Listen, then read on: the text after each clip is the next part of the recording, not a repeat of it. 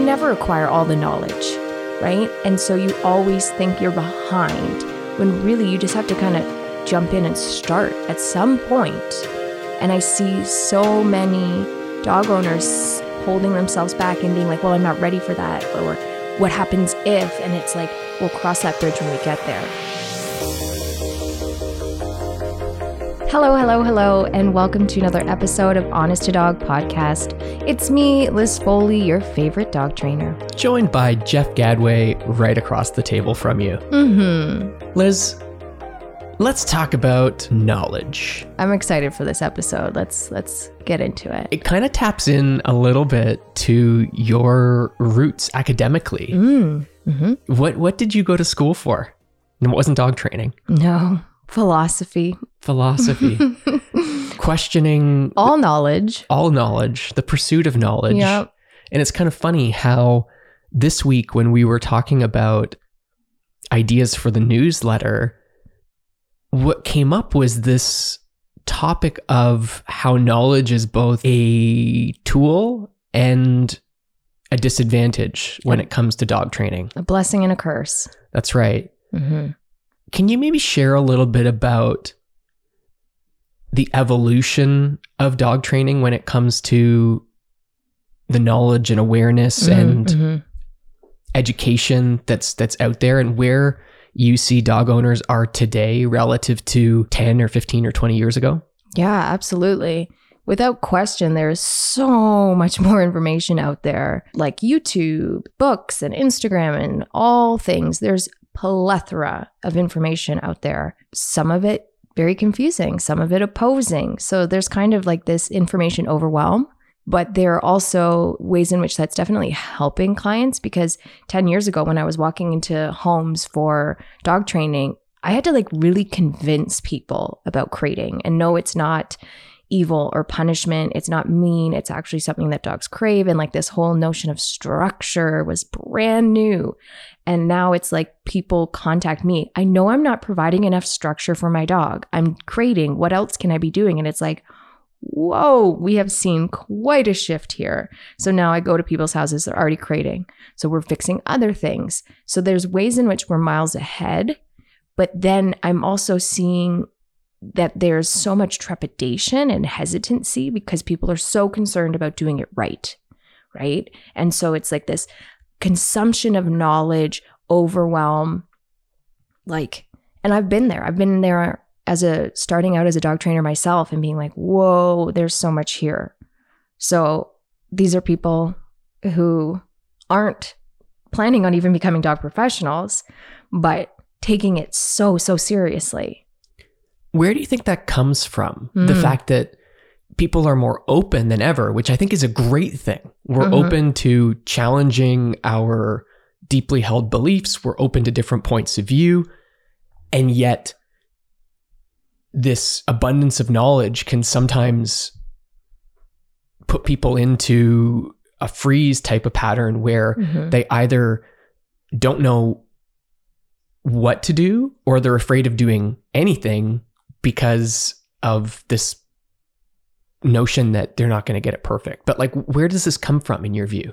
I think it's just society in general. We place such a heavy importance on acquiring knowledge and who has the most knowledge. And it's like, it's putting you as a kid, at least for me growing up, it was like, where are you going to school? Where are you going to go after that? Where are you going to go to high school and graduation and university? Like, what's your degree going to be? What certificates do you have? We want to see those achievements, and it's kind of a scam sometimes, right? Where it's like, I think so much school, it's great. There's definitely pros to staying in school, but there's also like almost like a delay that happens where you are sitting in wait and just accumulating knowledge and you're not putting much into practice. And so you're kind of, at least it kind of brainwashed me into thinking I'm never ready.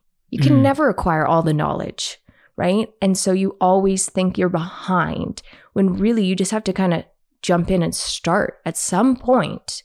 And I see so many dog owners holding themselves back and being like, well, I'm not ready for that. Or what happens if? And it's like, we'll cross that bridge when we get there. And the only way we will get to solutions if we just kind of start trying, you know?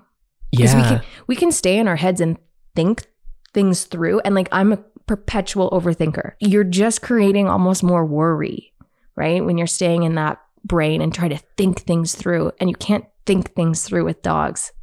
You need to be intuitive. Yeah. And so, yeah, there's this paradox between intuition and like instinct and intuition and rational thought. Mm-hmm. You need the rational thought to know how to respond potentially in a situation, but then you need to just trust your instincts and your intuition and respond when you're in that situation. Mm-hmm. And it seems like a lot of dog owners, they want to have the exact answer mapped out before they do it Mm-hmm. because of fear of failure, fear of judgment, fear that if they do it and they do it wrong, it's going to make things worse. Yes. That their dog is not going to trust them. And so they wait and they wait and they wait and they never actually apply the knowledge, and things don't get better. In fact, they probably get worse. Mm-hmm. Exactly. What are some of the ways where you've been cursed by knowledge when you've had this? What's the allegory of the cave? Like once you see it, you can't unsee it, and you question everything. Well, look at you getting into philosophy. Well, what are some of the ways when it comes to dog training that this has kind of impacted you personally? This kind of came to light for me really clearly when we were discussing this concept for the podcast and for the newsletter, where it was like, I remember taking my very first dog first aid course, and it petrified me. Okay. Because I had Carmen 2 years, I guess. And then I did this training as part of the doghouse development and wanting to know how to keep all dogs safe. Right. And then it was like, oh my gosh, there's so many things that can go wrong on a hike with your dog, and you have to know this and take care of this, and you should have a first aid kit on you, and like so many things that it kind of just made me want to stay in my house with my dog and not do anything at all, because I was like, danger is everywhere. And that's not living life with your dog. That's being fearful. And it's like that overwhelm of knowledge made me hyper aware, which made me want to freeze and avoid. And now I look at that and it's so silly because I've administered first aid to several dogs. It doesn't scare me or overwhelm me. I just know what I need to know and can put it into action. And it kind of wasn't until I started actually having to maybe clean and wrap a wound where I felt more comfortable with it. Does that make sense? It does. Do you ever ask yourself as a dog trainer whether the concepts that dog training aims to perpetuate actually has the impact of creating fear in people or holding people back? Yeah. Yeah, I've thought about that. And even like this podcast, I'm like, am I making dog owners more cautious about everything? Or are they understanding that, yeah, these are important things to be conscientious of and fix or improve and get better at. But I don't want you to hold back from trying it and doing things. But I also do think that, that's a way in which we see a lot of people control things, right? And so I do see it a lot from the purely positive side, force-free training, where it's like one correction will corrupt your entire relationship with your dog. And so of course I can see why people would be like, well, I'm going to not correct because I don't know how to correct. And so I'm going to just learn about correcting as much as possible. And then when I'm ready to correct, it's like, whoa, we can't be so afraid to make mistakes. Mistakes are how we learn. It's part of learning. It's part of figuring things out. And so I hope that I'm giving people confidence. I hope I'm giving them tools and education to make them feel more competent, not less. Mm-hmm. That's my hope, because I'm just like, wow, like, I don't know. Like we've done a lot of education around dog parks. Yeah, there's things to be very much aware of. And there are going to be dogs that are okay with dog parks or some sort of play settings. Not all dog parks are bad. You know what I mean? Like, we can't paint everything with one brush. Because I went to dog parks with Carmen and I had a fine time. But Carmen's a very different dog. And we were going to really decent dog parks. So I don't know. It's just that whole thing that knowledge is a burden, but also a blessing. And it's how we use that knowledge. Just becoming aware, but not completely fearful.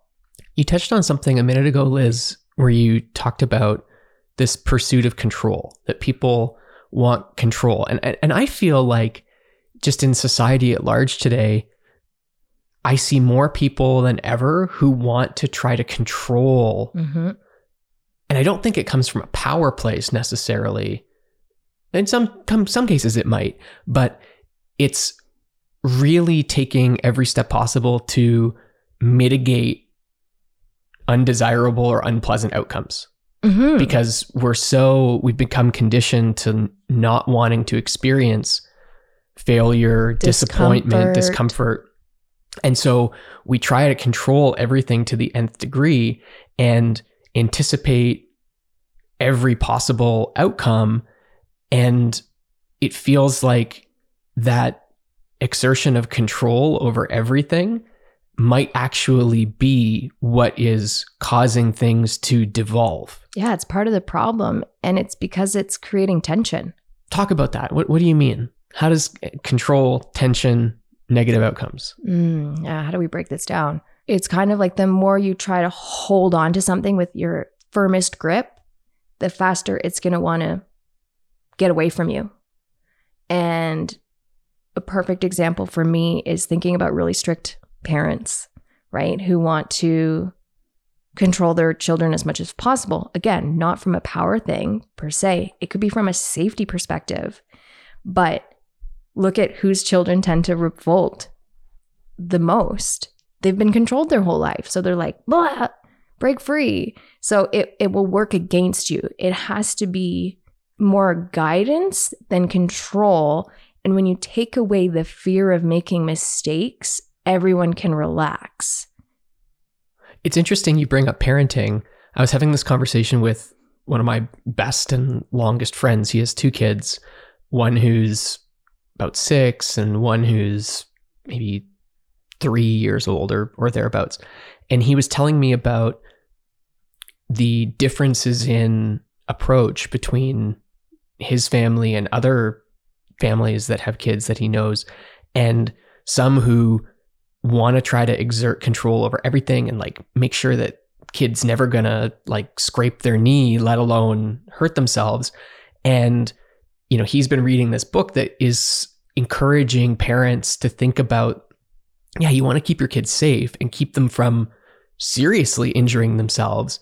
But, you know, playing on the rock over there, yes, there's some degree of risk, but it's through taking those risks that the kid is going to learn. Mm-hmm. And so long as the risk in the grand scheme of things is acceptable, giving them that opportunity to experiment and try things and maybe even fail along the way is going to do more to build their character in the long run than keeping them in this tiny little bubble where they can't make any mistakes, but they don't get to experience life. They don't get to experience anything or learn. And so, you know, he was kind of saying like, he's trying to push himself to think like, okay, well, you know, if my son is playing up there and he falls, like, you know, what's the worst thing that could probably happen? Well, maybe they break an arm, right?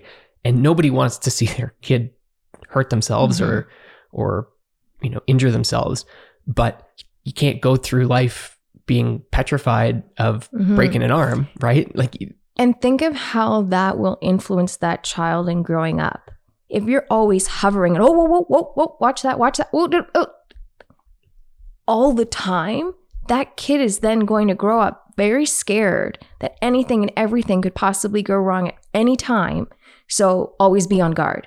We have this kid that's grown up that's more fearful than confident. So they're going to hold themselves back because they're scared of everything going wrong. And it's like, to your point, sure, you don't want your kid to fall from a high roof and get a concussion. No. But we can't be afraid of him tripping and falling and bumping his knee. Right. I think bringing this back to dogs for a second, as you were talking about the first aid example, I was trying to think like, how does this relate to me a little bit? And something that I think I realized recently is that I've been so fearful about rewarding the wrong energy states in Blue and giving affection at the wrong times. I haven't been enjoying the play aspects of our relationship. And so I'm letting the fear and the knowledge of like, okay, you get what you pet, be aware of the energy. It's kind of like, well, it's easier if I just don't pet him, because I could be reinforcing the wrong thing. And where's the fun in that? Like, dog ownership is about fun and love and joy and companionship. And this is the thing. You're already aware of it, right? So if you start to give affection and it changes, you can stop. That's still training, right? So there's so many times where I'm like, okay, we're going to reward the dog because it's staying on place. I want you to approach, like, I almost have to coach them through of like, if we approach and the dog gets up, we know that we can't do affection in that way, right? Like if it's going to be a treat that ignites excitement, but we have to try. I'm just not going to reward. You know what I mean? Like we got to experiment. We got to have a little bit of room to explore what works. And if we're constantly kind of like holding our breath and not sure about everything, then no one can relax in that space. Then there really isn't control because we're you know what I mean? No one has control anyways, I guess is the point. Like, so like surrender to that. And part of experimentation is failure, right? That's the very nature of experimentation. It's finding a whole bunch of different ways that don't work before you find a way that works. And I think the difference is you can experiment with guardrails that make sure that your dog is safe, you're safe, your family's safe. And so if you're doing that, you're taking the right precautions, you're putting the guardrails in place. Even if you, and I'm using air quotes, like fail at the objective, you haven't failed in your training. Yeah, we can be careful yet carefree. We're not being completely careless. Yes. Right? Yes. And that in itself can be very freeing. The fact that, oh my gosh, we actually have no control over everything. And there's no absolutes in dog training because each dog is an individual and we're going to have to experiment. And that alone can be like, whoa, slightly terrifying. But also like there's some freedom in that. We can all relax. Yeah, there is no like, not everything is black and white, even in dog training, right? So it's just like, let's just relax. Everybody take a deep breath. Let's like experiment and try things. And that's so much of my role now as a dog trainer of like, hey, we can actually make mistakes. Like that's why I'm here. I'm here to see what happens and then advise on what we can be doing better. But if I show up and we're just like, oh no, we can't do that because of we can't control everything for this dog. Literally, training is setting your dog up to make good choices regardless of what's happening. And I think so many people forget that and they stay in this management stage where like, if I can control everything in his environment, he will make good choices. That's not realistic. Okay? Because that's dress rehearsals. We don't live in dress rehearsals. We have to at some point go from preparation to experimentation and proofing the training. And that's what, when you send your dog for board and train, that's what largely happens. And when it's at a board and train, you don't see that uncovering, that messy middle we talk about, right? And so that trainer does the programming and then does the proofing and is like, here you go. And now here's how we can work with your dog in your life. But I think some people miss that. Like dog trainers don't just take your dog and they're perfect. No, like we have to figure stuff out too with your dog. Well, and it's not just conditioning a behavior or a response in one set of circumstances. Yeah. When I watch you work with dogs that you're doing board and trains with here at the house, let's say the activity is recall, right? you're not just doing it one way 1,000 times. You're doing it 100 ways 10 times, which is, still 1,000 reps. I mean, maybe that's not, the math isn't quite right, but like my point is, in order to get that outcome in a reliable and consistent way, you're experimenting with, okay, well, what if we try this stimulus? What if we try this tool? What if we try this environment? What if we try this distraction? What if we add another dog? What if we add 4 dogs? What if we... And it's like working with a coach, just how much you can push, because if a dog trainer or a dog owner is hearing that, they might be like, whoa, way too many variables. And no, like, if you don't know what you're doing, work with someone who does, so that they can know exactly when to up the ante, when to change things, when to make it more difficult for the dog. I'm not just throwing them into situations and like, figure it out. This is training. This is life.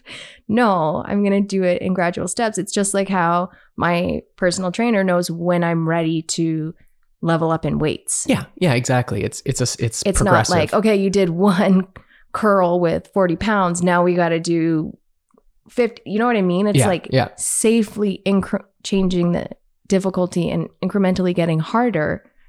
But yeah, I don't know. So like, I guess it goes back to my point. We're not being careless, but we are still providing challenge. Yeah, no, I follow where you're coming from. The question I have is, when you walk into a new training client and you see, I'm sure you see it, you feel it right away, you sense it from the dog, and maybe you can tell a story about, an instance like this where you've picked up on this, but where somebody is holding on way too tight. They're trying to control everything. How do you coach them through that? Because that's not a dog training thing. That's a person training thing. Yeah. And you need to get that on lock first before they can actually make progress with the dog. So, walk me through either, we can role play, or if you can think of an example of a client you've worked with where you've walked in and you've seen this kind of scenario, how does it unfold? Yeah, a client I was just working with this week, and I've worked with her virtually, but this was our first in-person session. And so like, it can happen where when I've worked with someone virtually, like, I don't get to see and experience their dog in my space, right? And so this is something I've had to become very aware of working with people virtually, is I am hearing majority through the lens of the dog owner, right? So he does this, I think it's this. So I was given the impression that this dog was very sensitive, nervous, all of these things. And I show up and we're training and I'm like, oh my gosh, this is a happy-go-lucky dog. He was barking at me, yeah, but she had it convinced it was fear and fear aggression pretty much. And I was like, his bark is actually like curious and inviting for play. And she was kind of like, wait, what? And I was like, trust me. And like, so much of this dog was goofy and tail wagging and like wanting to have interaction with me. But yeah, he's kind of like German Shepherd Rottweiler looking dog. And she was fearful of that and projecting his excitement would actually be aggression. And I could tell she was getting tense with things where I would ask, are you okay with me here? Do you want me to be more at a distance? Like certain things like that. Cause I was like, now you're making me nervous. And if I'm picking up on your tension, this dog is 1000%. So if we have an excited dog with a tense human, that could kick off to something, right? Because excited is fight. It is forward. So the switch from excited to more protective is right there. And so I would coach her on breathing. I would be like, okay, relax your arm, take a deep breath, like check in with your dog. When we're tense, I think a lot of our awareness gets shut off. And then we don't see early signs. We just react to the big things. And so I was even at one point like, let me take the leash. We did this trade-off situation and I interacted with him and she was able to see like, When I relax with him, he stays happy-go-lucky. If you get tense with him, he moves to excited and protective. And it was just this like, we were just seeing two very different dogs. And I was just like, if we could just help you relax, everything will change in this scenario, because our energy has so much to do with our dog's behavior. And I think when we stay in an intellectual world, we're staying in that, I don't know everything, I can't control everything. So of course you're not feeling very confident. So then your dog doesn't see you as a leader. We're not being instinctual and acting upon what we know. And so much of dog training is that confidence in, I got this. I got my dog. I got this. No worries. She was all worries. So I was getting worried. So this is the other thing too, when you're in an intellectual state of mind and overthinking, what happens? You hold your breath. You usually stop breathing. You get tense in your body. So our dogs aren't like, oh, she's overthinking again. The dog goes, what's the problem? There's stress here. And they're going to go, how do I eliminate this stress for you? I could bark at this person who's approaching and keep them away. I could lunge at this dog. I could correct the human. Like there's just so many things where we just have to relax and observe what's going on and be open to making change. Because that's the thing. When you're tense, you're not open. When you're not open, you can't make change. I can see how it's a bit of a tough paradox. Like even hearing you talk about this, I'm fighting my inner instincts because there's all of this stuff that we've been primed with. If you stay ready, you don't gotta get ready, right? Or, even what we've talked about before, if you can predict it, you can prevent it. Yeah. And there's a fine line between that and projecting that something is going to happen. And I think what I'm trying to process right now is this idea that if you can just let go, let it go, let it go, let go. If something happens, not when, but if something should happen, you have the training, you have the resources, you have the knowledge that you can respond and it be fine, right? Versus being like in that ready position, trying to, squash anything from happening in the first place, which is in turn going to cause it to happen.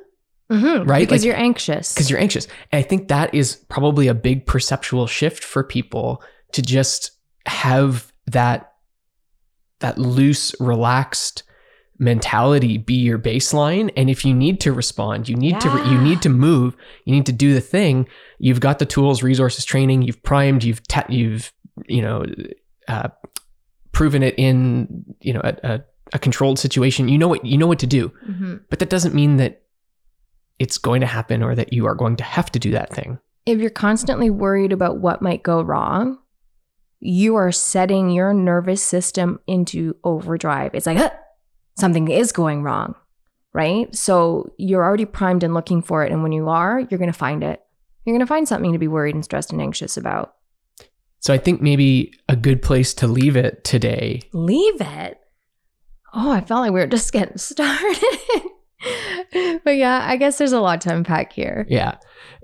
Could be, what is the question that you ask yourself?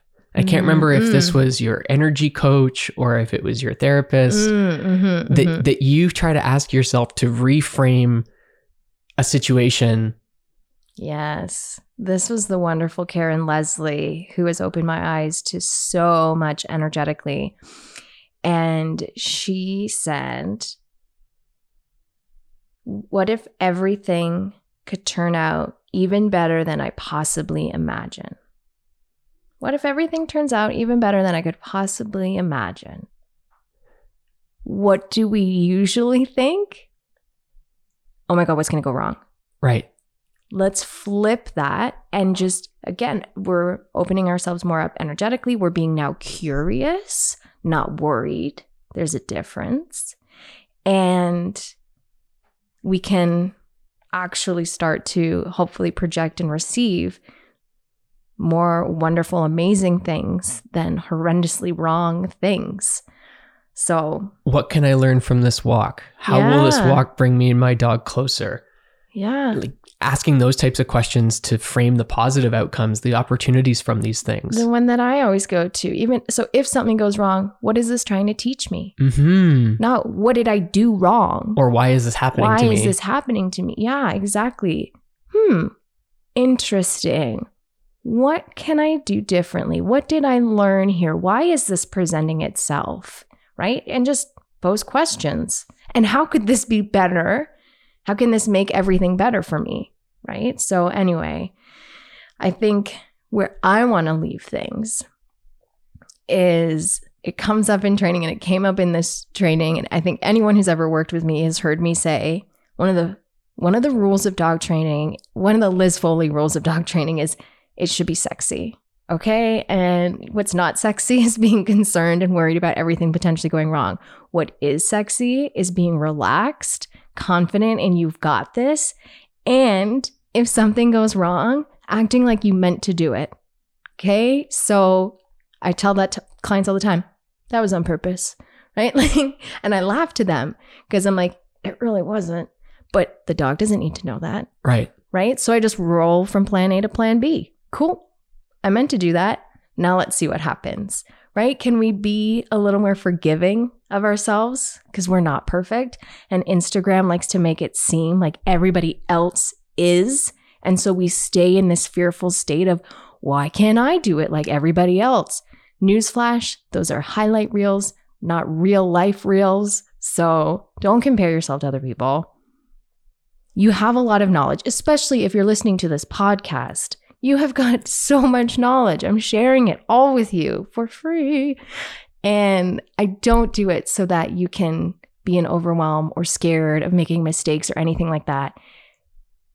Be a little fearless. Be proud of what you've learned and trust what you know and act confidently with instincts so that your dog can actually follow you and trust you.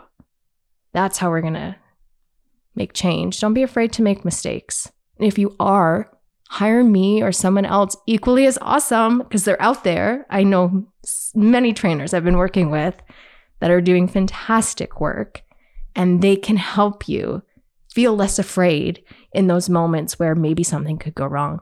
And they can just be like, hey, well, we'll see what happens. Because those are the best trainers. They really are. They're going to make you laugh in those moments of tension. Like, they're cheerleaders. That's our role. I'm not going to make you feel bad. Why did you do that? And I will never say that to a client, right? It's like, okay, that's a choice. What else could we do? I love it. I think my big takeaway is let's use the knowledge to push ourselves forward as opposed to hold ourselves back. Yes, you're so eloquent. You're so good to grow instead of stay small, to enjoy our dogs, not to keep us from enjoying our dogs. You're so poetic and deep. I'm very smart and good looking. Well, thank you.